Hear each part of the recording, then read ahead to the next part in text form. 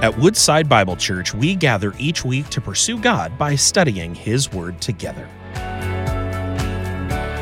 This winter, we're taking a fresh look at a familiar story through our series, Jonah, at Odds with God. Tune in now as we face the same choice Jonah did: perceive God's mission or to resent it.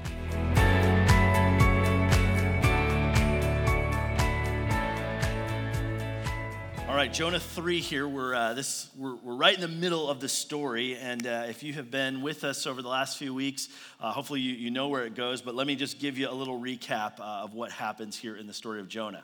Jonah chapter 1, the word of the Lord comes to Jonah and says, Jonah, go to this city Nineveh, this really bad, horrible, terrible place. Go there and call out against them. Tell them judgment's coming, destruction's coming. Jonah freaks out, doesn't want to go to Nineveh because Nineveh is his enemy. He wants nothing to do with that. So he decides to go the exact opposite direction to a place called Tarshish. We don't even know where that is, but it's on the other side of the map. Maybe the flat earthers among us will tell us that it's off the map, but it's that way, the exact opposite direction of where Jonah should go. And Jonah gets in a boat heading out that way. Well, God sends a storm on the boat, and everything is chaos. The sailors are trying to figure out what's going on, which God did they offend, what happened, who's responsible, all of that. And just to summarize the story, God kind of finally illuminates that it's Jonah. He's the problem in the whole deal. Well, Jonah won't repent. Jonah won't cry out to God. Jonah will have nothing to do with God's call on his life. So he says, hey, just throw me overboard. I'd rather drown in the sea than do what God wants me to do. The sailors hesitant about that, but the storm is not going to relent unless they do. And so they finally throw him overboard, where Jonah ends up, because of God's grace, in the belly of a big fish. God appoints, he sends this great fish to swallow up Jonah, and Jonah is there in that dude for 3 days and for 3 nights.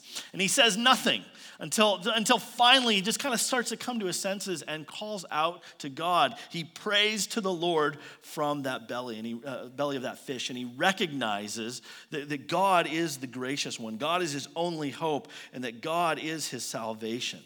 Well, I love this part of the story. This is maybe the kids' favorite part of the story as well, because as Jonah responds to God and issues up a prayer to him, God isn't done with Jonah, and he sends the fish, and literally the scripture says that the fish upchucked Jonah. It just barfed him out on the ocean. Technicolor rainbow there of Jonah coming out onto the beach.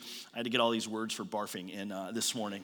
And there's Jonah on dry land. Now we get to chapter 3. What's going to happen here in this story? We're in the first week of the season of Lent. Lent is a series of 6 Sundays for us leading up to Easter Sunday, for us to pause and to reflect, to take a step and slow down and focus our discipleship on Christ. Lent is a word that means spring, and as we even feel it today, 60-degree temperatures already, we feel the warmth and the life, and we're expectant to hear birds chirping again, not too many, but just a few chirping, very melodious sounds, to see flowers, to get this snow and ice and salt and ick out of our lives. And it's a series and a season of renewal.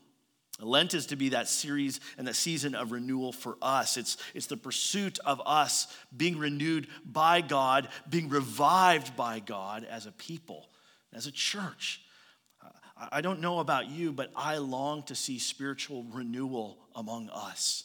I long to see, after 2, relatively speaking, spiritually cold, hard years, I long for God to do some revitalization and some renewal work even among our church family. That this would be a true springtime of his grace among us. And to get there, I have to ask the question, is there anything essential to that desire for renewal? Is there anything essential to having that renewal or experiencing that renewal or revival that we need? Is there anything essential that we have to come to grips with? My answer is yes. I think the scripture's answer to that is yes. The ingredient that is necessary on our behalf and on our part is the ingredient of repentance. To truly experience renewal and revitalization as a people individually and as a church corporately, it requires us to come to the Lord with repentance. You may ask the question, well, what is repentance and why is that so necessary for renewal? Can't we just kind of forget the past and just kind of truck on forward with the future and say, hey, let's get on with life. What's behind is behind and let's just leave it.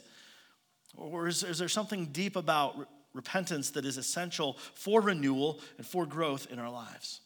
Well, Jonah chapter 3 here addresses this issue of repentance. But it's interesting, the focus isn't on Jonah's repentance at all. Jonah actually becomes sort of a background player in chapter 3. The focus is on the people of Nineveh.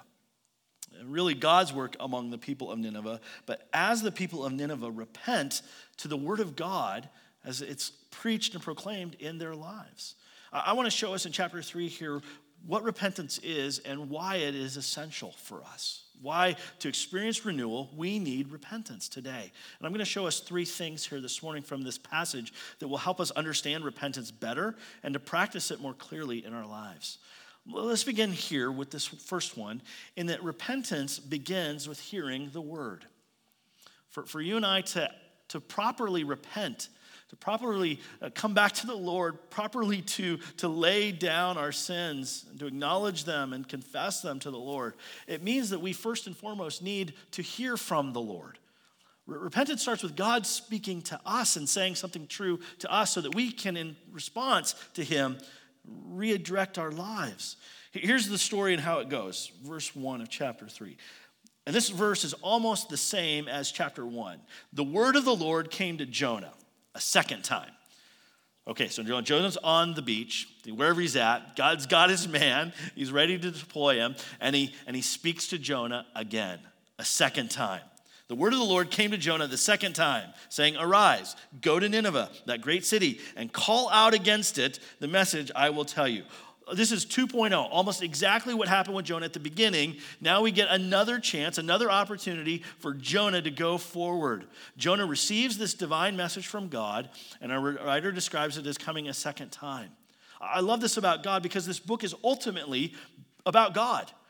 This book tells us so much about God and his nature and character and his heart for us. And here God is dealing with this unrepentant, defiant, difficult prophet once again. And what does God do? He shows him grace and mercy. Okay, Jonah, we didn't do so well the first time around. Like you bought a boat ticket that ended you up in a big fish and vomited up on the beach. Let's not do that again. Let's try again. He just kind of resets the whole thing. In fact, you could probably just kind of, if you wanted to, I think it distracts from the story totally, but if you were just to read chapter 3 and 4 of Jonah, you would get the story of God's work in the lives of the people of Nineveh. But here God comes to Jonah again, and he's gracious and he's merciful, slow to anger and abounding in steadfast love. And he says, okay, Jonah, now go a second time. Go to Nineveh, that great city, and call out against it. There's the message. You're going to go this great city, call out against it, judgment's coming, preach against it, God's message. God's purposes are still the same. His plans are there, still moving forward. The question is, what's Jonah going to do? We get verse 3. Jonah arose and went to Nineveh. Yes, finally, Jonah gets it through his head. He goes. He's going to be obedient according to the word of the Lord. He's listened to the word of God. He's taken it to heart, and he says, okay, I will follow. I will go. I will do what God has called me to do. So now we've got our prophet moving to this great, evil, wicked city with the word of God, a word of judgment, and he's going to proclaim it to them. And now we find out a little bit more about this city, Nineveh. And what's so important about Nineveh here? Well, the second part of verse 3 says that Nineveh was an exceedingly great city, 3 days' journey in breadth. If you're using the English Standard Version, you'll notice a little footnote next to the word city. I don't know why ESV did this. Most of the English translations don't translate it the correct way either, but the footnote here helps us. In Hebrew, the phrase is, Nineveh was a great city to God. A great city to God. Here's the real point of how God sees Nineveh. It's his grace and his mercy. This massive city full of rebellion and violence and defiance against God is considered important to him. It's great to him. This massive city God has in his sights and in his heart. It matters that the prophet goes and proclaims this message. It matters that Nineveh hears it. It matters that they respond. Do you want to know what the things are, who the people are that are important and great to God? They are the people that God's word is sent to. Think about this for just a moment. Jonah is important to God because his word is sent from God to Jonah. God's word comes to Jonah. Nineveh is important to God because he sends his prophet with his word to this city. He sends his word to these pagan rebels. You are important to God. You listening to the word of God right now, whether you're here in this room or you're online watching in this moment, you are hearing from God. He, through his scriptures, is speaking to you. That's important for you to see. Whoever God communicates his word to, he values. He values you today. He's speaking to you. Now, this city here, it's important to him. It's expansive. The text here says it is a 3-day journey in breadth. I take that to be like it takes 3 days just kind of get through the important major parts of the city. Like if you get a travel guide, hey, if you're going to see the best parts of this city, you've got to spend multiple days. It's going to take you at least 3 days. It's a big, big city with lots to see, lots to do, lots going on there. So what happens? Jonah goes into the city, verse 4. He goes in a day's journey. He gets in the middle of it. He's been milling around, walking around, and finally he gets, okay, here's my pulpit place. Here's where I'm going to start proclaiming the word of God. I'm going to share the message. And he goes in, and it says he calls out. I can kind of envision Jonah just kind of wandering around with this message. I think it's a summary of his entire sermon to the city of Nineveh. But the essence of the message is this: 40 days and Nineveh shall be overthrown. Like the clock is ticking, Nineveh. Time is running out. You've got 40 days and this city is going to be turned upside down. Now this sermon, the essence of it is there. Judgment is coming upon you. Things are wrong, but there's grace as well. Notice the proclamation is significant. There's a period of time here. 40 days, God is saying, you need to think about your lives. You need to think about how you're living. You need to think about what you're doing.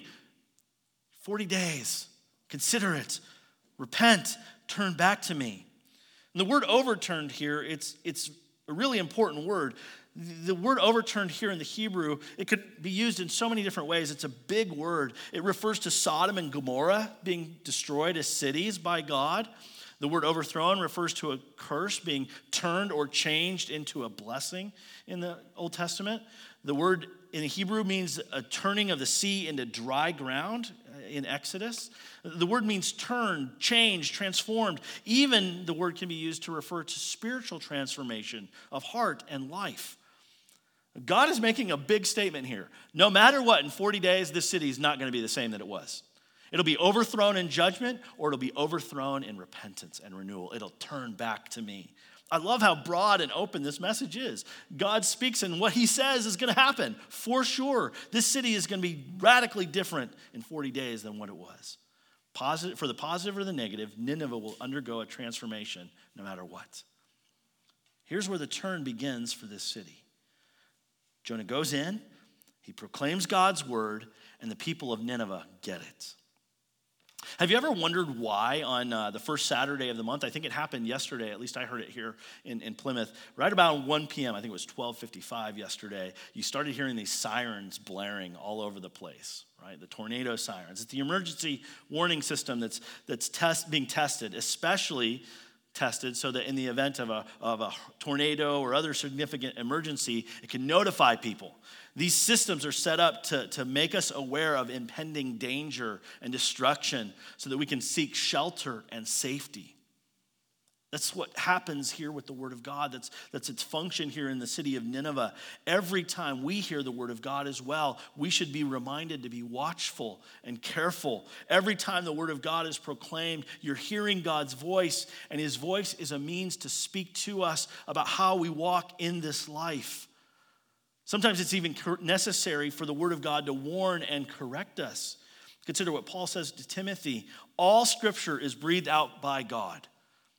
Every word of this book is spoken by the living God, breathed out from him. And it is profitable. It's useful for teaching, for reproof. Oh, nobody likes that word there. For correction, and for training in righteousness, that the man or woman of God may be complete, equipped for every good work. The word of God is a means to correct us, to shape us, to encourage us, to strengthen us. It's a means to exhort and rebuke us. God's word, when he speaks, he is calling to us. So many of us long today for spiritual refreshment and renewal, and repentance is required to see that happen. However, we cannot go looking for renewal and refreshment apart from placing ourselves under the word of God. To experience that renewal, we have to be listening to God's voice, because God speaks, and he speaks with truth, and he speaks with life, and he speaks with grace. And so to not hear God's voice means we're not probably going to repent. We're not going to experience renewal. When we do encounter the word and it reproves us or corrects us, we need to believe it. We need to follow up on it. I'll address those in just a moment. But so many times I'm afraid that we just discard the word. Oh, it's just, okay, that's just some ancient book, some old text, some boring stuff that I don't want to understand, I don't want to listen to. Actually, this person over here says something I really like, and I want to affirm that. Let me ask you just about your sources of spiritual input. Where does authority stand in your life? Is authority for you in leading and directing your life, does it come from the internet? Does it come from popular podcasters or YouTubers or various authors or celebrities or whoever out there are just speaking spiritual things? Is that where your spiritual authority comes from? Or does your spiritual authority come from the Word of God? And any spiritual authority, anyone who speaks the Word of God, if they're speaking accurately and truly, they're speaking under the Word of God. I don't stand up here today making up my own ideas and crafting my own knowledge and thought just to say, hey, you need to follow me and do whatever I say, which I hope is liberating for you. I stand here today under the Word of God, Lord willing, to say this is what Scripture says, and all I have to say is what God says. And so let's listen and follow the Lord. Let's take his voice to heart. That's where repentance starts. But if we give authority to the voices of culture, the voices of the pop celebrity, speakers, artists, whoever it is, and their voice is different or discordant from the Word of God, we're not going to be in the place for spiritual revitalization and renewal. When we encounter the Word of God and it reproves or corrects us, do we discard his word in favor of something that affirms what we would rather have it affirm? Let me ask you this. Do you oftentimes go to the Bible and say the same thing Satan said about God's word? Did God really say that? Let me just say it this way. The less proximity to the Word of God that you have in your life, the less likely spiritual renewal will happen in your life.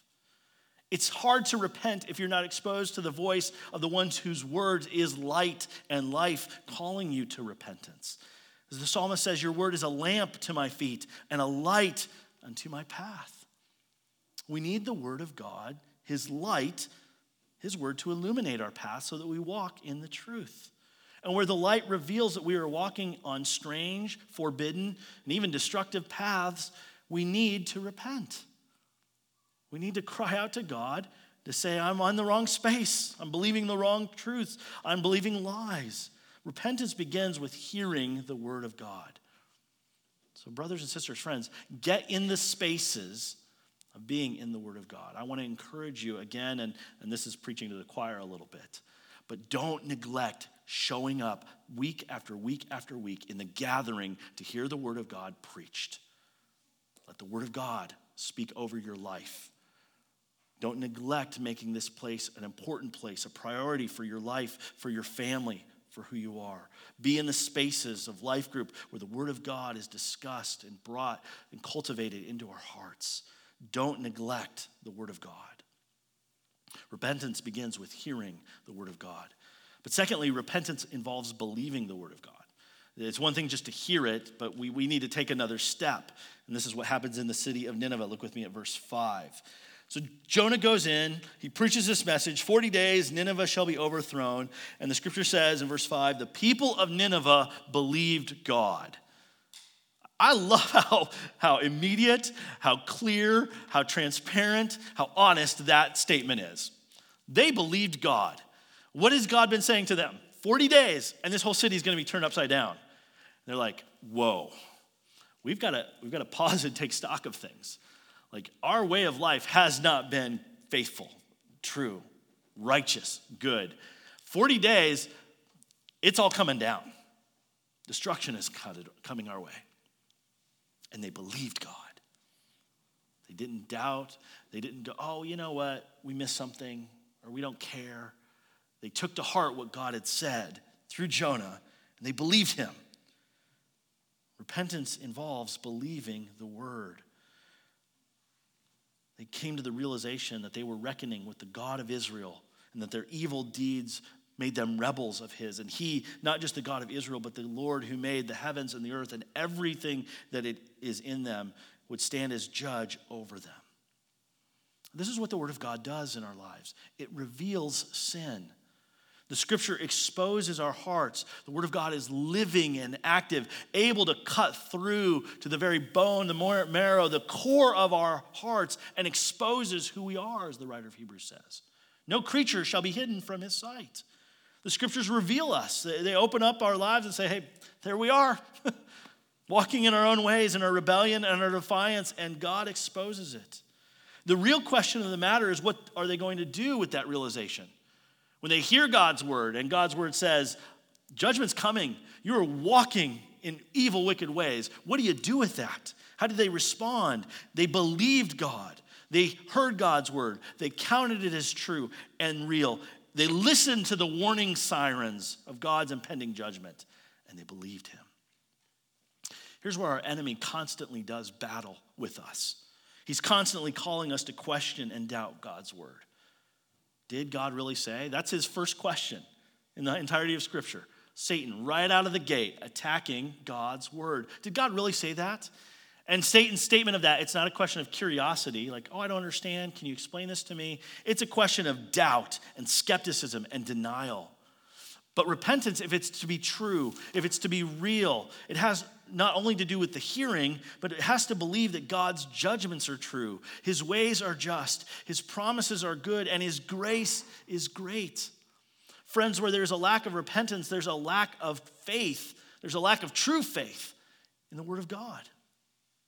Here I think the Ninevites, this evil, pagan, wicked city, are an example for us because they believed God. Jesus, in fact, said to the Pharisees that the people of Nineveh one day would rise up in condemnation of the people of Jerusalem, of the Pharisees of that moment, the religious leaders, because the Ninevites had heard God's word and they had repented. But these Pharisees had seen God's word in the face of Jesus and they didn't believe.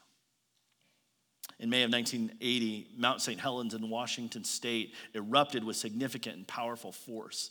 540 million tons of ash were spewed into the air, and 57 people were killed directly as a result. And yet there were signs that that was going to happen. It wasn't just an unexpected, oh, look, the mountain blew up. Months before the eruption, the mountain was giving off significant geological signs, earthquakes, tremors, even steam, that an eruption was imminent. While there were some precautions taken, though, the warnings that were issued to expand the danger zone around the mountain were met with disbelief, apathy, neglect, even outright defiance. Later research has discovered that of those 57 deaths, 54 of them could have been prevented had they just expanded the danger zone around the mountain. They had listened to the signs, they had heard the warnings, and they had believed. And it didn't happen. Friends, the gospel holds out the truth for us and the promise that Jesus is better than anything else in this universe. That he is more satisfying, more excellent, more lovely, more gracious, more glorious than anything this world could offer. Repentance is turning from the lies of this world and the lies of our flesh and even the lies of Satan and believing the good news of Jesus Christ. Lest we think that repentance is something that just happens once when we're initially converted, we need to see that repentance is a continual movement in the life of a Christian. As Martin Luther put it, the whole life of a Christian is to be one of repentance. Or John Calvin in his lectures on Jonah wrote, the faithful ought through their whole life to repent. True growth and spiritual renewal happens when we repent of the lies and believe the good news. The Word of God tells us the truth. It forms and defines realities. Our lives should be lived more and more and more in conformity to the truth of God's Word, letting the Word of God shape us, form us, mind, heart, body, all of us in everything. Maybe let me put it this way and kind of spin a Tim Keller quote that's pretty popular to help us see this. If you read the scripture, if you think of the Bible and it has nothing to say against you, nothing to correct in your life, nothing that would disagree with you, I think you probably have the wrong Bible. Because the Word of God corrects, it reproves. And in humility, we need to listen to God's Word and to say, Spirit of God, show me, reveal to me, help me see where I'm off track, so that I can experience and know your grace and walk in truth and life and joy. Repentance begins with hearing the word. It involves believing the word. But without the next step, there still can be no spiritual vitality or renewal. The third movement with the word is that repentance requires responding to the word. One thing to hear, even another thing to affirm and go, yes, that's true, I agree with that. But that's not fully formed faith. True faith, true repentance requires action and response. The word repent itself means a turning from one way of life to another, from one direction that we're living to a new direction. Repentance requires actually clearly living in a new relationship towards God. So what happens here in this story? The people in verse 5, they believed God. And then it says they called out for a fast and they put on sackcloth from the greatest of them to the least of them. They acted. And they said, we want to display our belief in God's word. So let's fast. Let's show remorse. Let's ready ourselves and listen to God. And let's put on sackcloth to show that we are repentant, that we are full of sorrow for our great and many sins. But the story here in verses 6 through 9, it kind of takes a focus in. Let's just look at the greatest of all the Ninevites, the king. What does he do? The word reached the king of Nineveh, and he arose from his throne. So this is the word of God. It gets to the very king of Nineveh. He steps up from his throne, takes off his robe, covers himself with sackcloth and satin ashes. The highest in position over all the city humbles himself, submits himself to the authority of God. Shows true remorse and contrition, sits down in ashes. And then he leads. I love this. There's these movements. The king here, he hears the word, he believes the word, and he responds to the word. And his response, it's a leadership response. He makes a proclamation to the entire city. Everyone, man, beast, woman, all people, everybody. There's some responsibility here in this. First of all, they are to fast. He says, by decree of the king and his nobles, let neither man nor beast, herd nor flock taste anything. I mean, this is a radical fast. Like, we're shutting off the supply of food so that we can direct our hearts to God. Let them not feed or drink water, but let man and beast be covered with sackcloth and let them call out mightily to God. So the first thing they do is fast. They show this sincere display of genuine repentance. They cease from eating to plead with God for his mercy. Secondly, they pray. They call out mightily to God. This isn't some sort of half-hearted, dear God, don't strike me down kind of prayer. This is robust. This is full-bodied. This is God, be merciful to us. We are sinners. They call out mightily to the Lord. The king says, do it this way. Seek the Lord while he may be found. Cry out and pray and seek his mercy. And then thirdly, he directs the city to turn. Let everyone turn from his evil ways. Let's lay down our violence.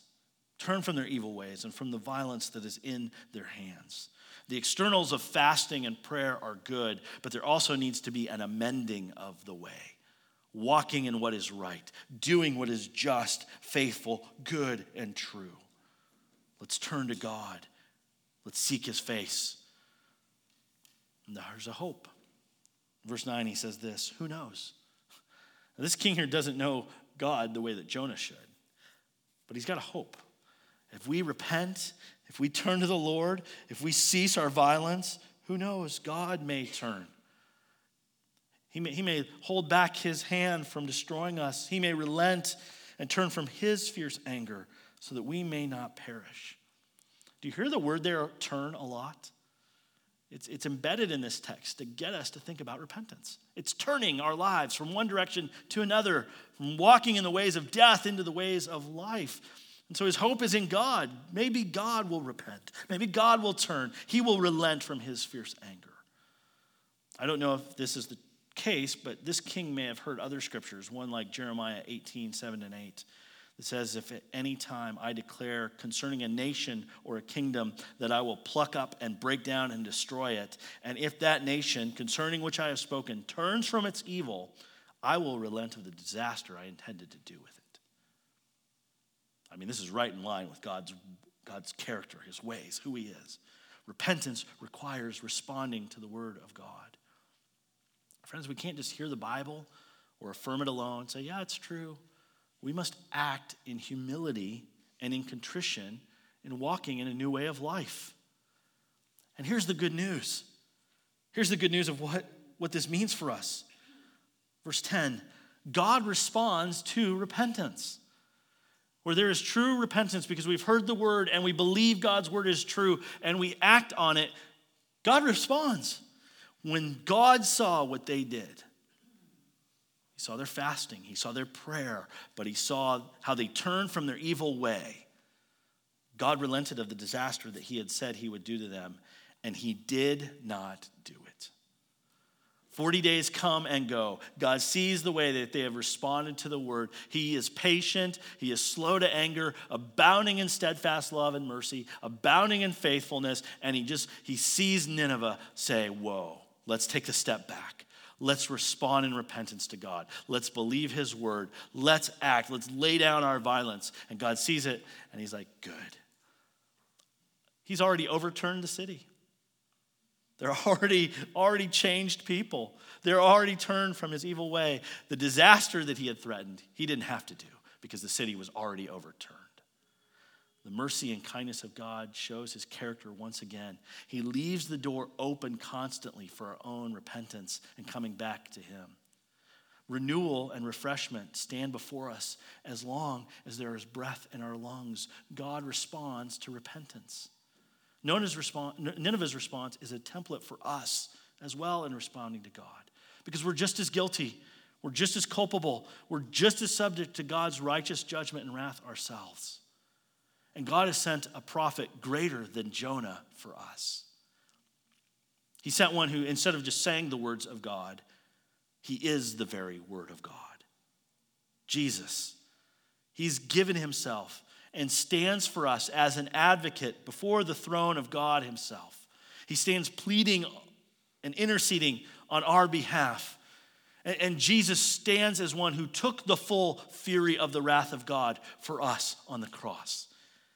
As our prophet, as our great high priest, as our king, Jesus calls us based on his work on the cross, and he says, believe my word, trust me alone, repent of your sin, and walk in newness of life. And Jesus brings the promise that everyone who repents and believes his good news will not perish, but have eternal life. They'll never taste the full fury of the wrath of God because Jesus already did it on our behalf when he hung on the cross for us. He has reconciled us to God in his blood. God's fierce anger has turned away from us so that we will not perish. Friends, will you repent?